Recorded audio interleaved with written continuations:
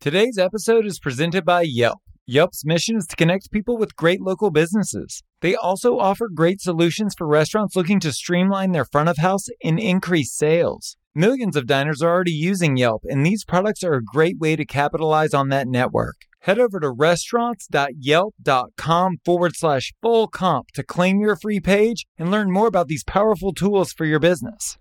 Now here we go.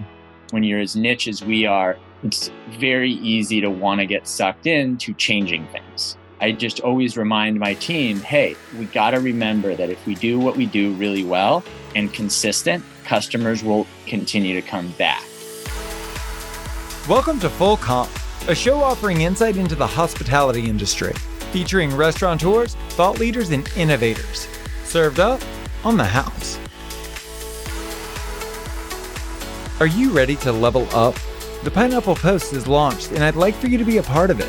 It's a newsletter for people like you, people who want to learn and improve. It's delivered every Sunday and packed with stories, videos, and audio content from the brightest minds in our industry. We're covering the latest news, innovations, and trends to inform and inspire the way you do business. When you're serious about your work and you're ready to take it to the next level, the Pineapple Post is here to help. Sign up at pineapplepost.news. I hope you'll check it out. Empire building has become the standard in our industry. Why have one restaurant when you can have 100? This ambition, paired with debt financing, has led to the collapse of our industry. Many of us grew too big, too fast. Enter Tyler Wilson. Tyler has spent the last decade growing from one location to two, but without incurring one penny of debt. Wins and losses are financed from the profits of the business, not debt from outside investment. In this episode, we dig into the pros and cons of a debt-free restaurant model.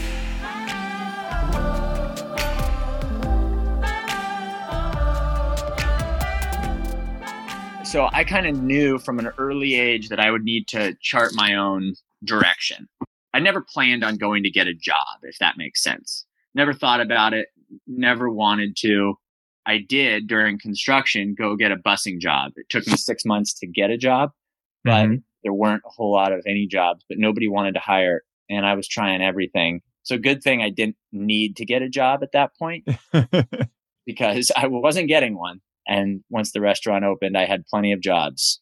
So it's 2008. We're in the middle of a huge crash.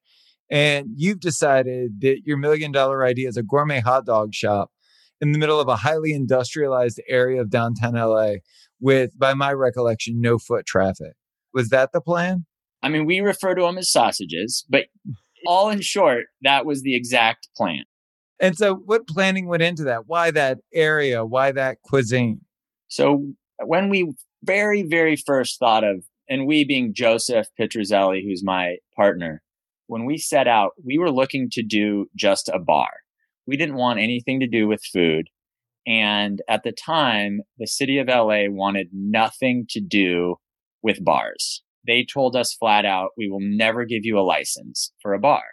And if you'd looked at the landscape of downtown LA at the time, that was kind of true because there weren't really any bars. I think Golden Gopher and maybe Broadway Bar were the only bars at the time that anybody really paid attention to. And we believed them. And as we all know today, downtown LA has probably 400 bars, but we believed them. And we didn't push forward as a bar. And we were like, man, what could we do that would complement a bar very well? And this idea of doing sausages better than anybody else. We could all think of great places that we've had sausages over the years, but very rarely, or we couldn't think of any or find any to make them the best you can make them and provide an experience around that, opposed to just walking up, grabbing a sausage or hot dog and leaving.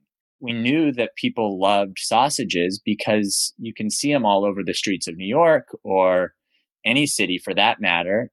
Think of places like Top Dog that are just packed, but there's no experience associated with them, and they're not necessarily the highest quality.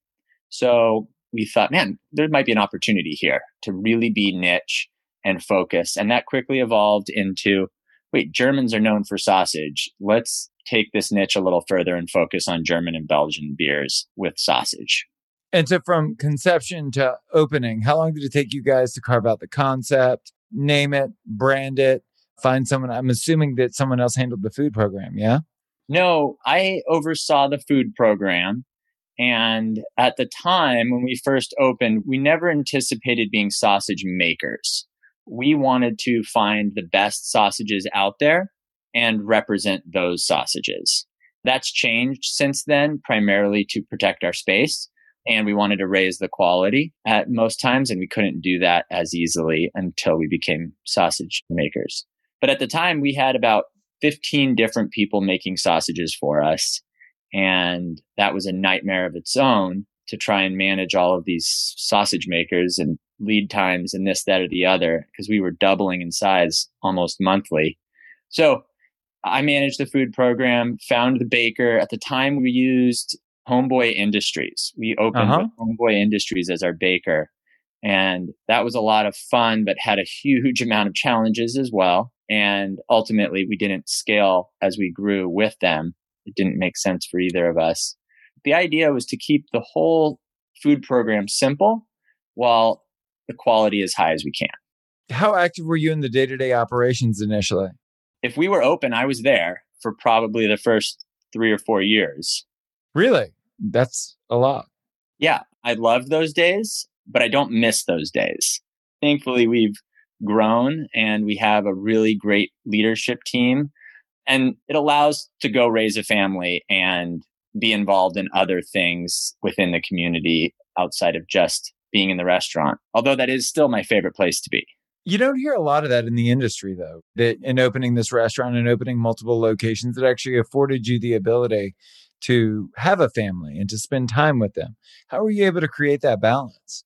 Yeah. So it ebbs and flows for sure. We're still a small, very small company. I mean, we only have 2 locations and they're both busy. And at the moment, it's a different story. But historically, I'm in each store 2 to 3 times a week.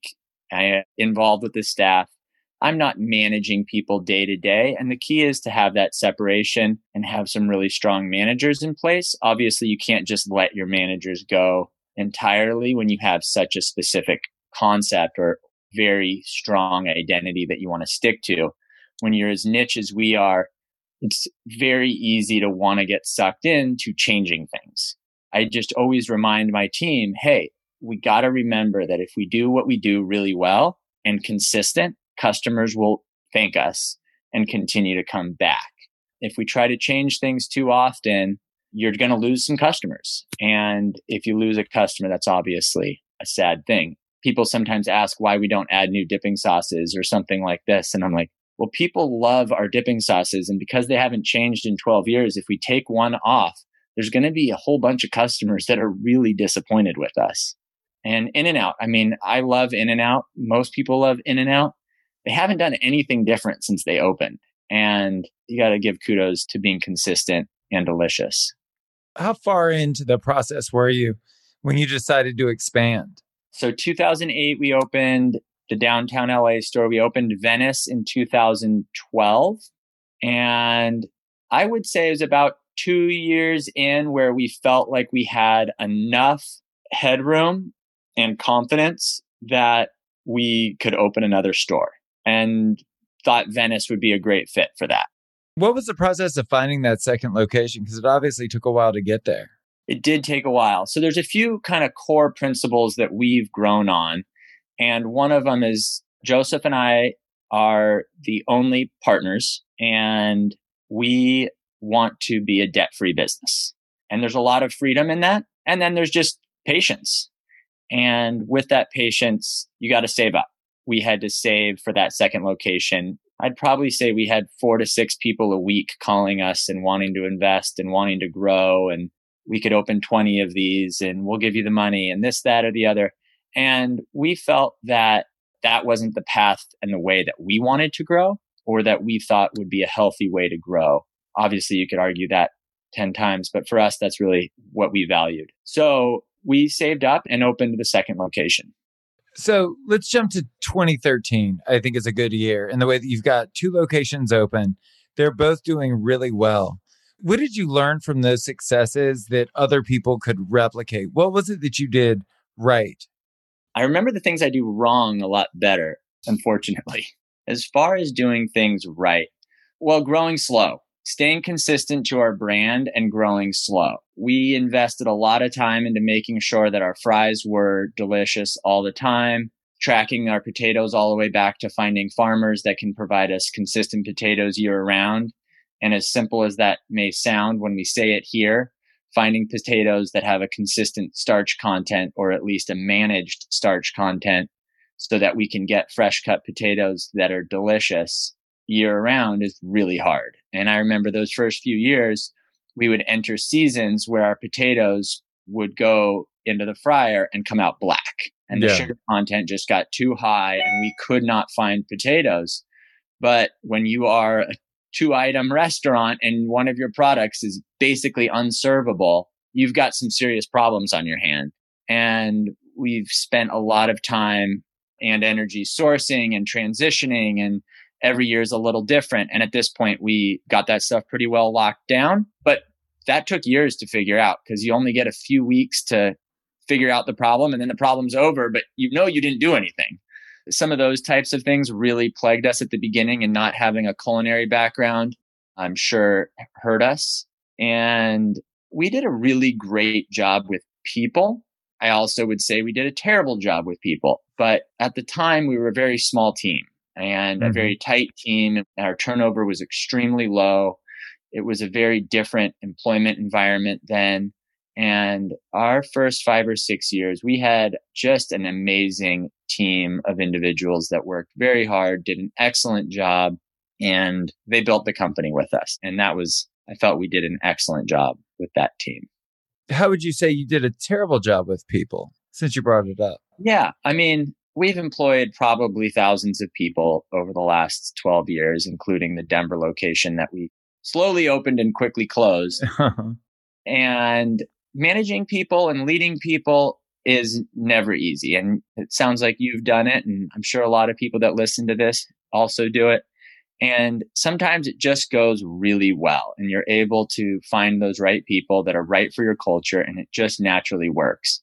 And there's always a handful of people that make it extremely challenging. And we feel like we spend all of our time working with them, developing them, training them, and it just doesn't go anywhere. And you put so much energy into some people and it just doesn't work out. It's a bummer. When that happens, you're just reevaluating and on some levels trying to figure out, how do I do this differently next time so I'm not wasting all this energy on people that ultimately leave for whatever reason. I mean, the last 5 years or 3 years in particularly, finding good people has been really hard. There has been a lot of restaurants that have opened, and finding really strong people to add to your culture has been my full-time focus the last 2 years. Is that how you spend most of your time, is focused on the team, growing the team, HR-related things? Yeah, everything is HR, I think. I mean, there's a huge amount of ops, but ops is driven by HR. When you have great people that you can train and do their job and execute perfection, everything works so well. And then it's the customer. But if your staff isn't executing and culture isn't right, you're just going to be running from one fire to the next. So we focus on our staff, bringing in great people. We only hire entry-level positions regardless of experience, which has a huge amount of value, but also is extremely expensive because you do get people that don't want to be in the industry or realize the industry is not for them. And you sometimes don't get people that quickly transition. When you need a bartender and you're hiring somebody that's never worked a bar, you have to have a lot of grace when it comes to getting people the natural and comfortability of being behind the bar. So that does take some time. You brought up the Denver location, which from the outside, it looks like a guaranteed success. Denver's a great market. You own the real estate and you have a great restaurant concept. Can you talk to me about what happened there? Yeah, I still believe that Denver could have been a great location for us. It was sad. It makes me sad to think about. We had problem after problem starting from day one. The contractor ultimately ended up, we were like the 50th person he had kind of duped. And ultimately, he didn't go to jail, but the DA prosecuted him on a large case. So we were fools, but he was also a very good crook. So that was kind of big problem one. And that delayed our opening by about 18 months. We opened in January and it started raining and snowing for 3 months. And we weren't exactly ready for 3 months of raining and snowing. So all of our PR and press kind of fell on deaf ears, considering nobody was really going out. That being coupled with poor timing, Denver was opening a restaurant a day in 2015. The staffing challenges of finding good people in Denver after being delayed 18 months and the people that we moved to Denver ultimately just transitioning off because we were paying them, but they were just bored of doing nothing, and followed by not being able to hire people. When I say not be able to hire people, I mean, we couldn't find anybody. And that was the internal problems. The external problems was we picked a location about 2 blocks away from where everything was happening. And the energy that was happening a few blocks away was where everybody wanted to go, where I wanted to be. And that happened by mistake and a little bit of falling in love with a building. If you've been to our locations, we have 2 triangle brick buildings and they're identical. Well, if you had been to the Denver location, it was a triangle brick building. And when we saw this triangle brick building that was fully entitled, it was the exact same shape as our downtown location. So we felt it was meant to be and kind of didn't look past that. And we really should have taken some time to say, hey, where's the growth going to be over the next 3 years? And where's the energy? Nobody wants to be 2 blocks away from where everybody else wants to be. When you closed the business, did you sell the real estate? Yeah, we ultimately took some time, but we eventually sold the real estate. So I've only leased. And so when a concept doesn't work and you walk away, you lose all of the TI that you put into it. In owning that real estate and being able to capitalize off the improvements that you made, did it help with the financial loss? So I use this example for people that may take up a lot of debt or a lot of partners. When we lost, that was the business. That was the operating company for the restaurant. And that took a big loss, very big. It was pretty bad. But we were on a different side of the same group of people, but different entity. We were able to have a relatively good gain on the property. We look at them differently and handle them a little differently, but it's kind of a good thing to learn, and everybody wants to own their own property. But the nice thing was we were able to take a loss financially in one component of our business from a tax standpoint and ultimately have some income from another portion of the business or a different business that kind of made those few years not so painful. And so ultimately, in terms of lessons learned, are you guys looking for another location now? I have started looking again. I had spent a lot of time following Denver, looking to grow. And after about 3 years of negotiations and competing, I mean, it was so hot from 2012, but really from 2015 to 2019, I mean, the competition to get a space just felt too intense. And people were paying, in my opinion, way too much for rent.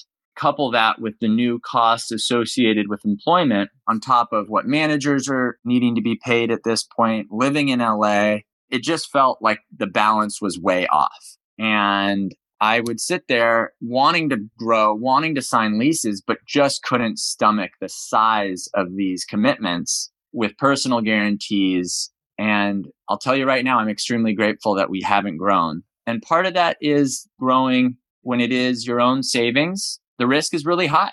I believe in what we do so much that I don't really want to invest anywhere else. At the same time, it protects you from making maybe hasty decisions because it's somebody else's investment. It's hard to say. I don't think I'd treat other people's money any differently than mine, but it must do something psychologically because I couldn't make those commitments. And I'll tell you right now, I'm looking at new deals that it feels a little bit more natural now. Are you still looking at Denver or are you looking more in the Southern California area? I wish we could build the infrastructure and the size to grow, but I had 2 kids at the time and that was really hard, or I just had a third when we opened Denver. And now I have 4 kids and flying around to go to work doesn't sound quite the same as it used to. And we are going to be growing in the Southern California market. I'm sure negatively, but how have you been impacted by the pandemic? What pivots have you made? How have you guys fared? Overall, I feel like we've navigated as well as we could. There was a few personnel decisions that I made over the pandemic that I probably should have done differently and we ultimately corrected. But for everybody, this was just hard decision after hard decision with not enough information. It was a guessing game to navigate through this. I remember us having conversations in March saying, this will be good by April. And I'm sitting there like, I don't know if I actually believe that. This might last to the end of April or even into May. And here we are, so still going. So we did not act quick enough at the beginning. It's so hard to say, unfortunately. It depends on how you want to look at it and what hat I put on. We spent a lot of money on managers that we probably should have furloughed very early on. Primarily, we thought we were going to come back quickly. And we were like, well, we can't, if we don't have a management team, how are we going to rebuild? I mean, if things open up next month, I can't hire managers and train them in 2 days. Like, it takes 3 months. So we have to hold on to these managers. Ultimately, putting managers in a position that they don't want to be, even though they're being well compensated, doesn't necessarily make for a strong culture or morale. And managing through morale during a pandemic was basically impossible because everybody was unsure of what was going on. And when you have a team that's just unsure, nervous, are they going to get sick? Are they not going to get sick? How sick are they going to get? And I don't have the answers. It's just trying to make it as great of an environment for them as possible was really tough.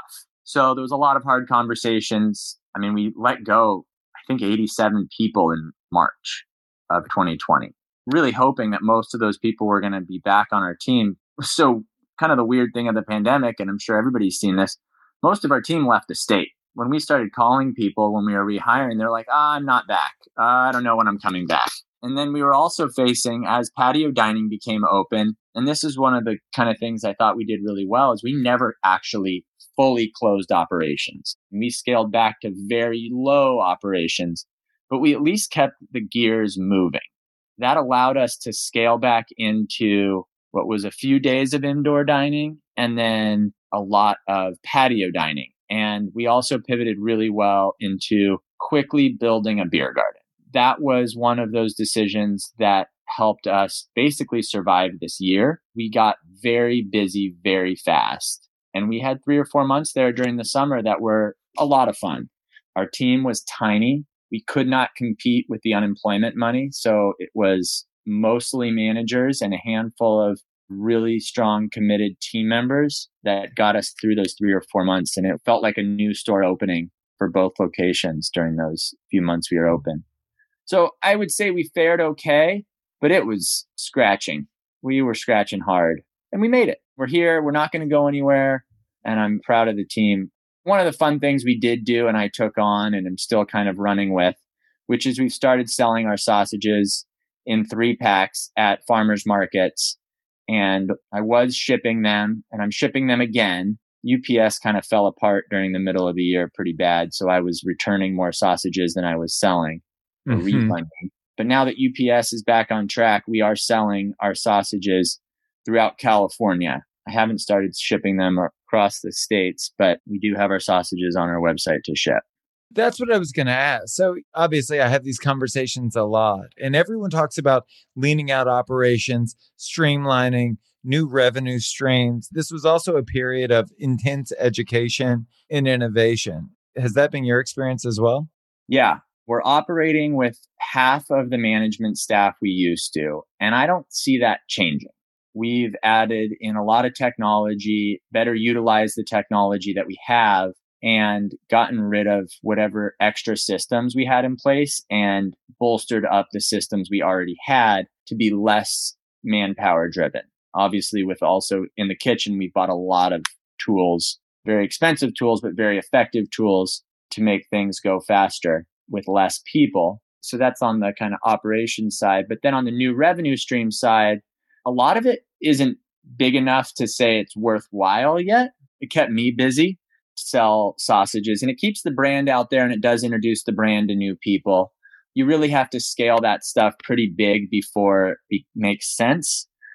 and shipping is so expensive when you got frozen product. It doesn't quite pencil for customers that don't really have the time to drive down to the restaurant and grab it. It does cost a few bucks to ship it, and we can't eat those costs. But it was fun, and we are still doing it. And I do want to expand to the farmers market side of the business, as that seems to be really striking a chord with customers, particularly customers that aren't wanting to go out to restaurants, maybe ever. They're able to get our product. So when you look at the future, what does the future look like for you personally, and what does it look like for the brand? I see us opening stores from San Diego all the way through Santa Barbara and growing out the brand in the region, hopefully relatively strongly over the coming years. And for me personally, continue to run a great company that's doing its best it can each day. It's an industry podcast, and at the end of every episode, I like to give the guest an opportunity to speak directly to the audience. Do you have any advice or words of encouragement you'd like to share? So restaurants are an amazing business and they're a lot of fun, but if you haven't worked in a restaurant or don't know much about restaurants, they're exhausting. And this pandemic has exhausted and unfortunately shrank our industry.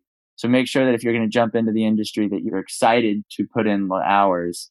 And the flip side is, I think there's a whole bunch of new opportunities that are going to come in the coming years for the next round of entrepreneurs within the food industry. And there's going to be a lot of spaces available. That's Tyler Wilson. For more on his restaurant, go to worstkoosh.com. If you want to tell us your story, hear previous episodes, check out our other content, or read our daily publication, go to fullcomp.media. Thank you so much for listening to the show. You can subscribe wherever you get your podcasts. While you're there, please leave us a review.